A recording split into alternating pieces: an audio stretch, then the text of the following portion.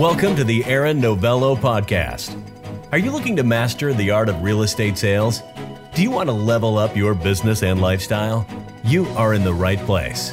Aaron and his guests share winning real estate sales strategies and techniques and show you how to win the inner game that leads to financial freedom. Get ready. Here is your host, top producing real estate agent and coach to some of the top agents in the U.S. and internationally, Aaron Novello.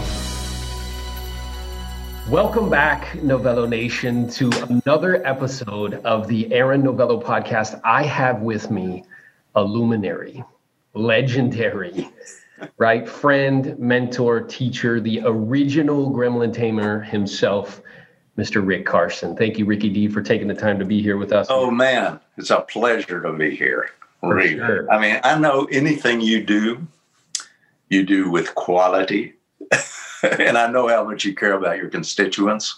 So to be asked to be part of your deal here it's an honor, Aaron. I really appreciate it very much. My pleasure. I appreciate you in very many ways. As you know, I've expressed that to you on multiple occasions. So I always do my best to bring people to the platform that I think can add tremendous value. And you definitely fit that category. And for those who don't know kind of the story of how I came in contact with Mr. Rick Carson is, it was a stage in my life where I was maneuvering kind of props and players outside into configurations that pleased me. I was doing well in business. And if people were to look from the outside in, they would say, hey, everything's going great. However, internally, my internal experience was not that enjoyable. I was kind of plagued with doubt and fear and worry and anxiousness about continuing to produce at a certain level. Scared that I would lose my skill or ability to be able to continue to do it. And I was on a trip in Amsterdam, and I saw this book behind me on the table. And I asked my sister-in-law about it because she was reading it. She said, well, I have like a issue with flying, a fear of flying, really. And somebody told me to read that book. So I opened it up, and I wanted to read this to the audience so they can hear it, right? This is what struck me right directly in the center of my chest. It said, this book is not intended to guide you to enlightenment, to internal bliss, or to riches. It will, however, help you to enjoy yourself more and more each day. It is simple and practical, and I hope that reading it brings you much pleasure. And when I read that, Rick, it was like the sky parted, like from up top. Like, somebody's talking to me, man. This is exactly what I've been looking for, exactly what I need. And then I reached out and, began a relationship with you. I just called you out of the blue and, here we are, right. All these many years later. So I guess I'm wondering, because I know, and I've known you for a long time, I've had the good fortune of getting to know you, not only as a teacher and a mentor and a friend, but I know that gremlin taming came from your own personal inner journey, right? So if you'd be open to Absolutely. Give us the kind of abbreviated version of how that came to be. Yes, I will. I'll give you an abbreviated version. When it really came together for me is I was having to do something that it was the right thing to do, but I didn't want to do it. And it was actually about 3 a.m. I won't go into all the details, but I was at a place where I worked. I supervised some of the best counselors I've ever supervised, some really wonderful people. But in any event, I was there and I just had the tiny mouth, touch me, I'll bite blues or whatever you want to call it. I was pissed off. And there were I was sitting there by myself, 3 a.m. in this house where we it was a poly drug abuse program. But anyway, I was sitting there and I was just disgruntled. And I knew, well, there are people I can blame. There are circumstances I could certainly get all agitated about. But none of those people are here. I'm here by myself, feeling all this stuff. What the hell is going on? So I started doing some work with myself. And a duality emerged where it became very, very clear to me that, and an image emerged, actually. I don't mean like a vision so much, but keep in mind, Aaron, this is well before the movie Gremlins, or I don't even know that I'd ever thought about a gremlin, but I started seeing in front of me a gremlin. But the real learning was about that duality. But the gremlin thing kind of stuck in my head. But because of that duality and seeing so clearly that working through that was more than just a dialogue between, your gremlin on one shoulder and something else on the other and all that. It was really a matter of those two forces confronting themselves in such a way that there was a wholeness that came out of it. They merged in a way. And it wasn't a cognitive thing. It was very physical. It was experiential. Aaron, I was 29. Were you really? I'm 76 now. That was a long time ago. So, but anyway, the image stuck with me. But within just a few days, with families I was working with couples, with individuals, it didn't matter what somebody presented with.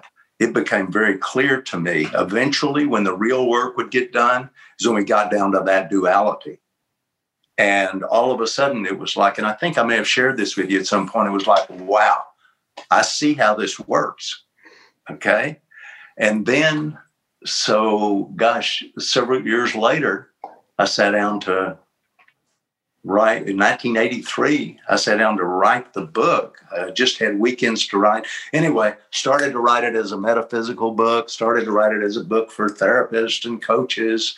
And then I just thought, shoot, I'm just going to write it for everybody. And that damn image of the gremlin kept coming up. So I called it Taming Your Gremlin. That's how it all happened. That is so awesome. And I really appreciate your authentic kind of expression of that experience. Yeah. So I wrote down a few things which were pretty interesting.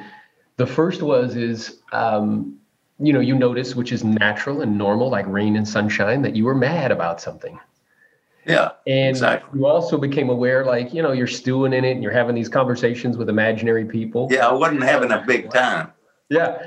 And then you started to kind of, go within and kind of notice this duality. And I heard you mention that more than once. So if you'd be open to it, just briefly kind of describe to the audience, when you say duality, what do you mean?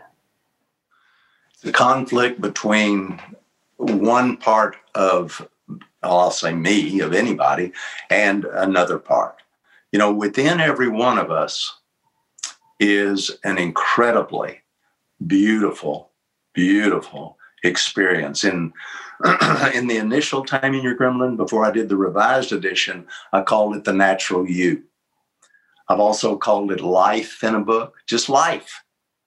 Prana, Ray, Chi, Ki, the primordial vibration, Elan Vital, God, the kingdom within. It doesn't matter what in the hell you call it because it existed before the word. But there is a thing in there, something infinite, that came together, in my case, and yours, and everyone who's with us now. That infinite thing came together with something finite, our bodies. I'll speak in the I frame, my body.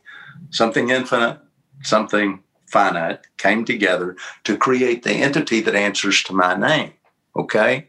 Those two things are together. They're connected by the breath. So there's that beautiful thing. And it's beautiful. The best thing about it is how wonderful it feels. I'm going to say a little more about it. And it can guide us. It can tell us, once you're in touch with it, who to hang out with, what and who to get the hell away from. It's a beautiful thing. And there is something else within every human being I've ever met. So I guess it could change tomorrow. But so far, across the board, there's another side that exists. Call it yin, yang, whatever you want to call it, but there is a part of us that is out to squelch that vibrant soul. Let's use that term for now. To squelch that vibrant soul. That's the duality I'm referring to. Okay? So in order to resolve that, it's not a matter of getting rid of this other part. It doesn't work like that. It's a matter of really witnessing that other part. And that takes practice. That takes uncommon awareness. But at the point that happens, Aaron, there's a sliver of light that develops between the natural you, that heart of hearts, that soul, and all of that stuff, Well, when that sliver of light is there, there's just a feeling of clarity. It's not like cognitive information. It's like, oh, I see. There's what's real, and then there's this other stuff. Now, we'll say that let's call that other part your gremlin, okay? I'm a firm believer, Aaron, that any feedback I get from anybody probably has a little truth in it for me, even if it's very critical feedback, including from my gremlin. So I'm going to ask myself, what do I need to learn from this? You know? Okay? But that's all the thinking I'm going to do about it. Yeah.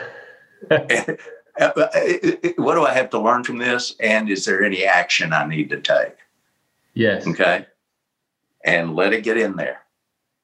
But the method, as you know, the gremlin taming method is very precise. It's very elaborate. And as you well know, it takes practice. You got to practice with it. Practice, that's for sure. Yeah. I mean, you were a quick study. You are a quick study, Aaron. And it's like such a pleasure to work with you for that reason. You know, you really, when you dive into something, you really dive in.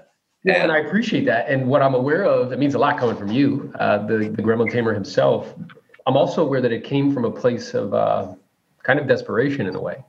Yeah. Which was the power. I wasn't going to say it. Yeah, so the pain was so strong that I got to a place of like, hey, whatever it takes. I remember when we first connected, I was like, hey, Rick, you don't know me very well, but like, you know, I'm pretty good at like maneuvering props and players in the way that I like, but I don't know how to enjoy myself.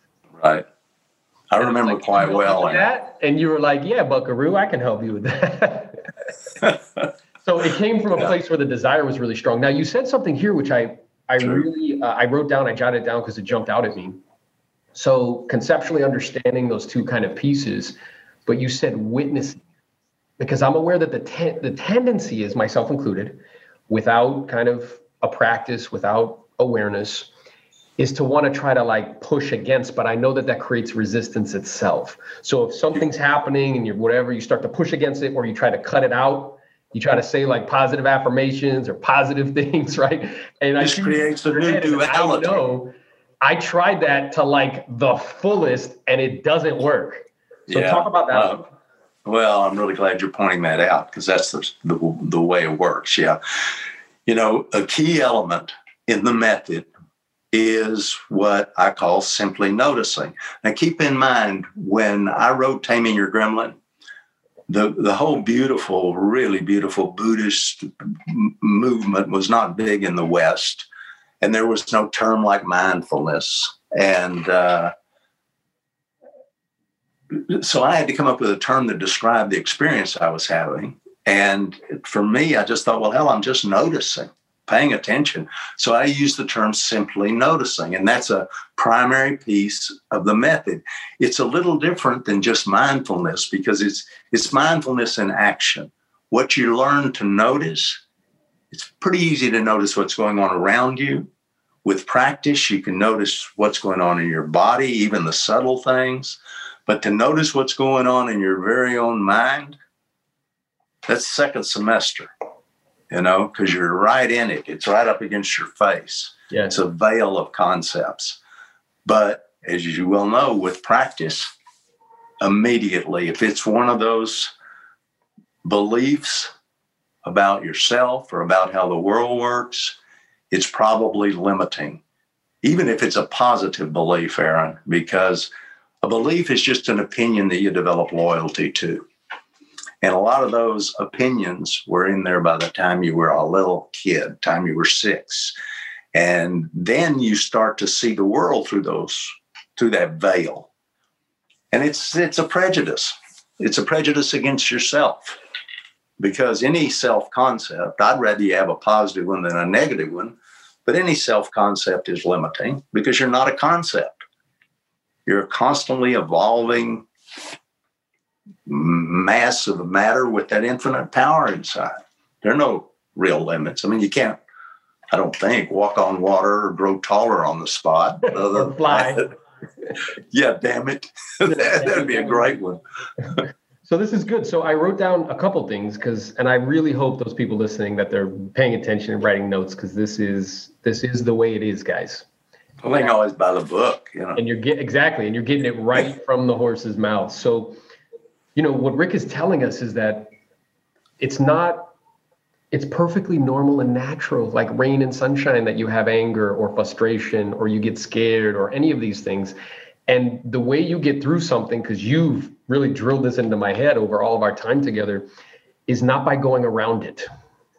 You get through something by going through it. And one of the things that I learned immediately, we would, kind of do calls or do work. If I was doing a piece of work with you, instantaneously, as soon as you see where that duality is or that energy is blocked, you would like grab me by the collar, metaphorically, and push me right to it, right? Yeah. Because that's how you work through it, versus trying to run away from it, versus trying to, affirm it away, versus trying to distract yourself with food or alcohol or some other kind of thing that would pull you anything away. Cabin in the woods, that longed for relationship. People have all sorts of that'll do it for me. That next degree, that hoity-toity mansion on a tree-lined street, that'll do it. By golly. It's not in there. It's not. And it helps for a while to have whatever you want, but the thing you're looking for is within you, as you well know. I do know this, and the intention is to spread that message as much as possible. So that's true. So I think I want you guys to really hear what Rick just said, because, as you know, I coach clients and in a business capacity, real estate. Sure. And oftentimes they tell themselves a story like, when I sell 100 homes a year, or when I make $1 million, or when I get the secondary home out here, or when right? And yet internally, right? Even as they're kind of moving and progressing, and it's not happening in the time frame they like, or as quickly as they like, or in the amount that they like, but still producing and succeeding. Right. I noticed that there's it's a kind of damping down of their own enjoyment. It's almost as though they're standing guard at the gate and saying, look, you can't feel centered and at peace until. That's how it was for you? Yep. 100%. Yeah. Now, I'm curious because you have this very amazing kind of perspective in that you've spent probably, 30 or 40,000 hours with humanity. And what I find so interesting is when you read, for those of you who haven't gotten Taming Your Gremlin, get it immediately. It's a wonderful book. And the subsequent book, A Masterclass in Gremlin Taming. But in the original, you give these examples of gremlins. Oh, right. And what I found so interesting is as I'm reading this, I'm like, these gremlins, I know these gremlins. Uh-huh. How's that possible? He wrote this book 35 years ago. These are all different people, right? From different socioeconomic status, different geographic locations, different cultures, different languages, and the experience is the same. So talk a little bit about that, because I think everybody imagines that we're this super unique, kind of person, when in reality, the experience is very similar. It is for all of us. Similar. It's not exactly the same. Keep in mind, your gremlin is your gremlin by virtue of its intention. It's out to squelch the vibrant soul that you are. People ask me frequently, Aaron, well, where does it come from? Let me make this very clear. I don't know. And I don't care. I just know that thing exists and there's a way to tame it on the spot. So the reason I'm mentioning that, Aaron, is a lot of times people will say, well, here's one of my gremlins, or here's the other of my gremlins. Man, you've got one gremlin. Your gremlin is your gremlin by virtue of its intention. It is out to eat your lunch, but it changes disguises from time to time. And what you're referring to, Aaron, are actually different approaches of your gremlin. So I think in terms of, there are a lot more styles than what I'm going to mention, but there's sort of 5 key poisonous arrows that your gremlin uses. One, of course, is pretty obvious, is worry. The basis of that, of course, is fear. All right? So when one notices one is scaring oneself, or that one's gremlin is on the scene, you want to accentuate that fear. You want to get a sliver of light between you and that fear by witnessing it fully. And you want to separate out what's real from what you know for sure. And we could do a whole workshop just on that. I know. But okay. fear is one poison dart, poison arrow. Another, of course, is miring yourself in regret. But I want to emphasize the miring, because Aaron, if I accidentally step on your toe or do something I shouldn't do on this video, or, I'll regret that. That's a natural feeling. But if one begins to dwell on a regret and chew on it like bubble gum, it becomes a feeling called guilt, which occurs right here, upper part of the abdomen. And everybody knows what that feels like. We don't want that. It serves absolutely, positively no purpose. Some people say, well, it keeps us, will keep us in line, whatever that means. No, it's just notice it and move through it swiftly. With the regret, you ask yourself, what do I learn from this? If I just stepped on Aaron's toe and I regret that, I'm going to say, well, I really be a good idea to be more careful. And probably I ought to apologize to Aaron, By the same token, if what I do is get on my own case, which is poison number 3 here, and basically say, schmuck, what's the matter with you, Rick? Why are you always stepping on people's toes? You don't know what in the hell you're doing. You're a clumsy oaf. You can't do anything right. The whole barrage of things. That's another poison, is just kicking the hell out of yourself. It's one thing to ask yourself, what can I learn?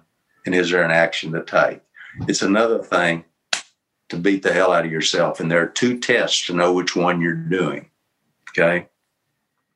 One is how long it lasts.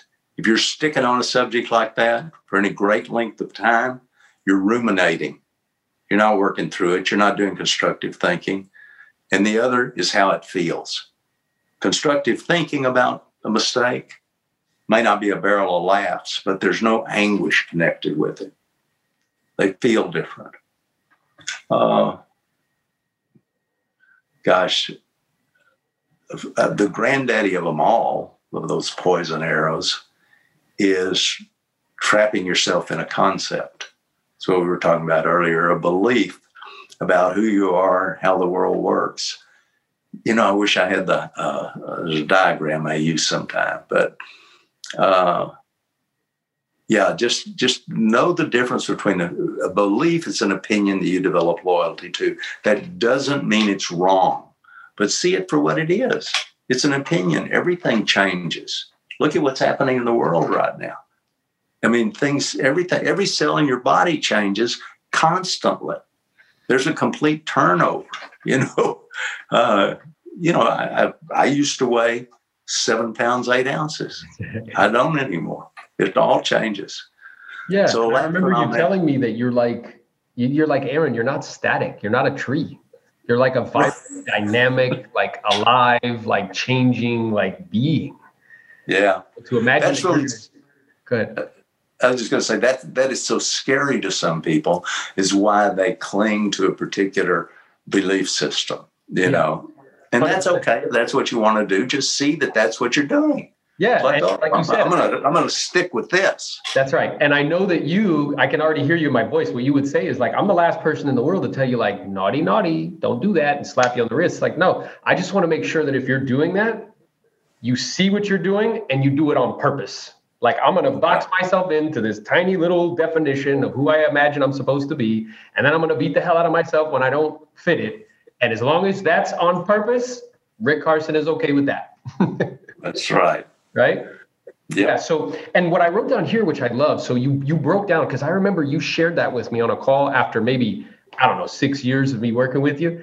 And I was like, Rick, man, this is so good, because it's helpful for me and for other people, those different ways that people get in their own way. So for those who are listening, one was scaring the hell out of yourself. Now, my tendency in the past, that was like my gremlin's favorite brand of magic. He'd pull me into the world of mine, show me terrible movies of catastrophic things happening with me as the main character, right? And that would cause physical manifestations of anxiety and stress in my body. The second one is putting yourself down. And typically the way people do that is they compare themselves to other people. I see that a lot when I'm working with coaching clients and other people, that they'll be like, oh, well, Aaron's selling this amount of homes and I'm not selling this amount of homes. So they just beat themselves up, right? The third way is getting mired in regret. like I should have done it this way. But whenever you hear that word should, your gremlin's shooting all over you, right?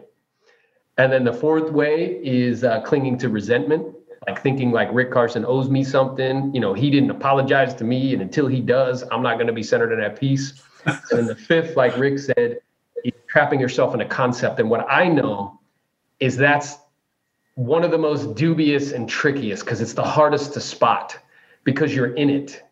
And having like a trained somebody like Rick or somebody who can help you to spot it is extremely, extremely helpful, because then you can get that sliver of light and you can kind of simply notice. I remember I tell people a story that one of the ways you helped me notice that is we were doing a piece of work together, and I shared with you a story where I was playing football with my in-laws, and I played my brother-in-laws, and they like to talk a lot of smack. So it's a very kind of competitive game. Uh-huh. And I played a quarterback in high school, and I threw a touchdown pass. It was like 40 yards or something. And I remember the first thing that popped into my head is I looked around and I was like, who saw that? I didn't even celebrate. I wasn't like, yeah, like that was good. I was like, yo, who saw that? And you helped me to see like that particular kind of concept, right? Uh-huh. Urge in that moment, because while that concept serves me very well. Sure, absolutely. That's an important point, Aaron. It's not bad. I remember you shared it with me that you asked me and you're like, well, is it all that bad? Once I spotted it, once you helped me to see it, you're like, well, is it all that bad? Because at first I wanted to like fight it. And I was like, well, no, it's not all that bad. It actually serves me in a lot of ways. Yeah. However, if left unchecked, it will ruin a lot of things. It'll ruin relationships. It'll ruin friendships. It'll ruin my finance. It'll ruin stuff, right? Absolutely. Yeah. And becoming a expert in your gremlin's brand of magic is a very critical skill. I wanted to show people these behind me. They're even labeled Gremlin Taming Journals.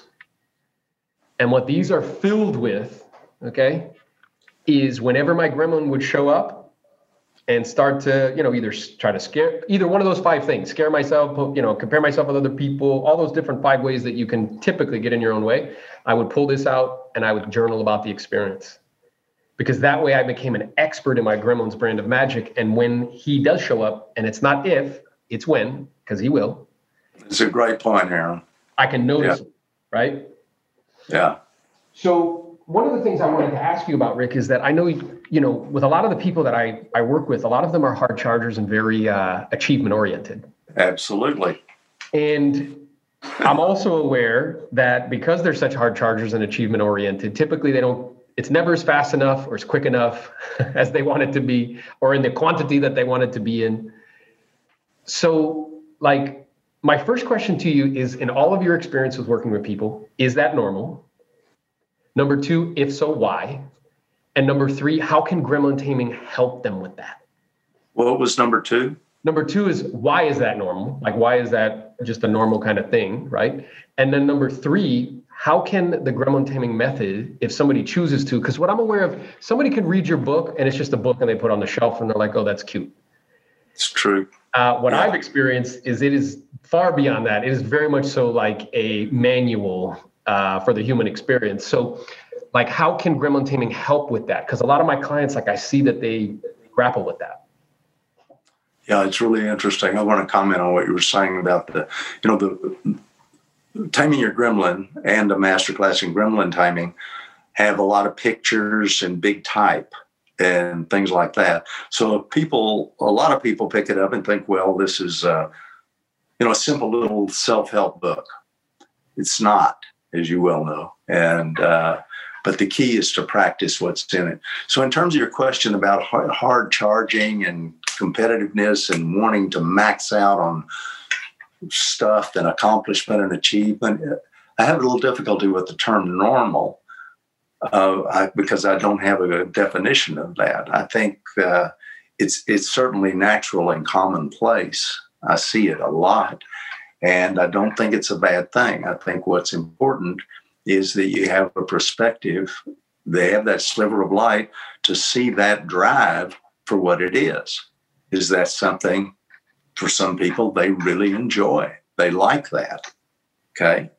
That's the thing. But there's a difference between saying, hey, man, I'm going to see if I can make $1 million. It'd be really cool. I really want to do that. I have a desire to do that. But when that desire, when that want becomes a need, oh my God, I've got to do it, or I'm just not as cool as Lulu or Joe Schmo or whatever. My parents are going to be disappointed, or, when it becomes a need, well, look what I'm doing with my hands. I mean, there's a whole different feel to that. So one of the things in playing with that stuff is the semantics, Aaron, is to do something as simple as throw the term need in a trash can. You need food, you need water, you need good health to stay alive, But most of the things we think we need, we really just want really badly. And that's fine. Then pursue them. Have fun with them, Be a hard driver. Man, I mean, everyone I know who's ever accomplished anything is pretty devoted to it. They have a strong intention to connect with a purpose, and they go for it. But I've also, Aaron, I've been doing this for almost 48 years now. And I have just seen people make themselves completely miserable by creating for themselves what they perceive as a need, so that their whole identity and self-worth gets caught up in that. And when it's not happening, they feel like their life is on the line. Well, that's just silly.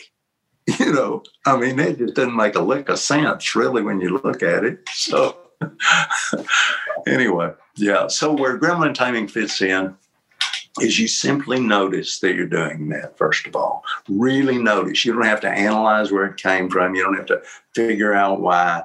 You notice. You observe. You catch yourself in the act of making yourself miserable with one of those 4 or 5 poisons I mentioned. You catch yourself in the act, okay? And one of the techniques, Aaron, that I've used with you and with other people is you can then accentuate it, so that if you're scaring yourself, scare yourself more. Create a horror movie.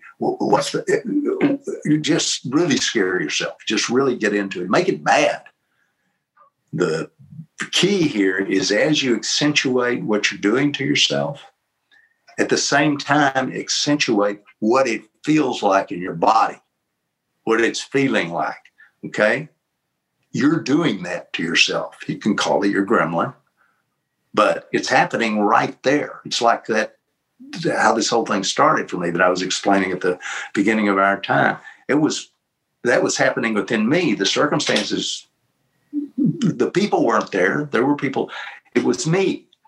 So you start seeing that, and all of a sudden you become aware, I am sitting here jabbing my own thumb in my own eye and then wondering why my eye hurts. That's right. Well, when that happens, there's a natural correction that starts to occur. In the same way that we learn to walk. You didn't know anything about kinesiology, physiology, physics. All you noticed, you're a little kid, little toddler, is if you lean too far to the left, you bumped your head. So you started to straighten up. That's the way it works, with simply noticing and accentuating what you're doing to yourself. So there's, as you know, there's much more to the method than that, but that's a key. If people will play with that, and I want to emphasize that, play with it. Don't give yourself some new should about it. Oh, I'm supposed to be able to do this. Rick said do this. I'll do it, by golly, and I'll be the best gremlin tamer ever. That's right. Just play with it. Fool around. Yeah, I love that. So I wrote down a few things here. One is it's common to have that be the dynamic.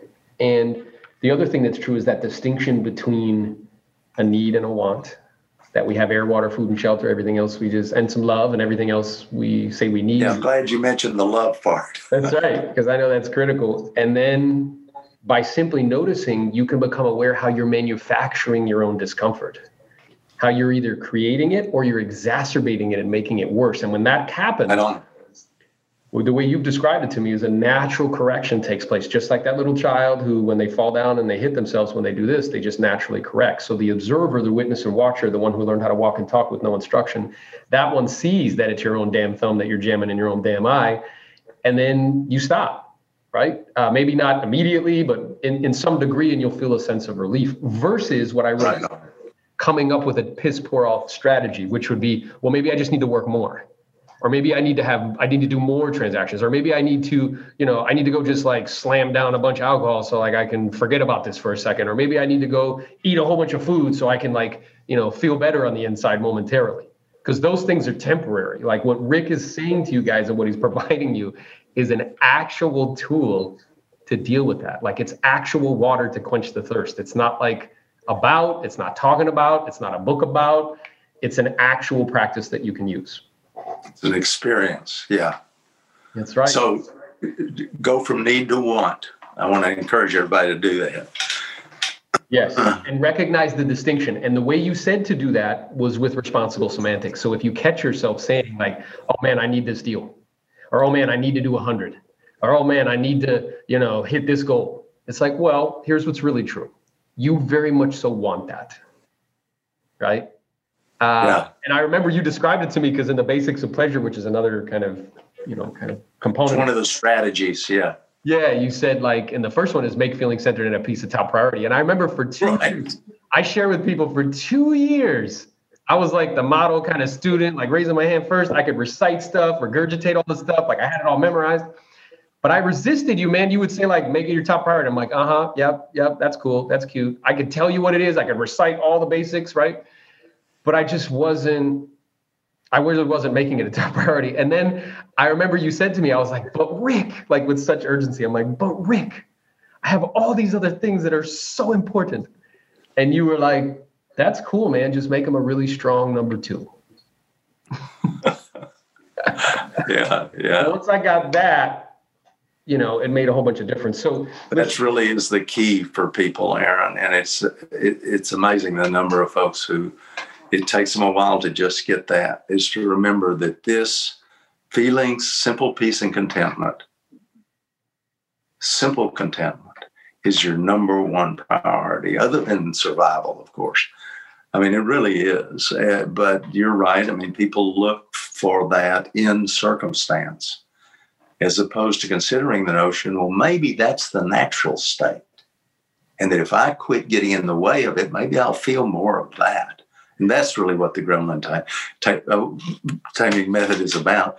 It's not about the gremlin. I know. It's really not. In the same way that it's like they say, you know how to carve an elephant out of wood.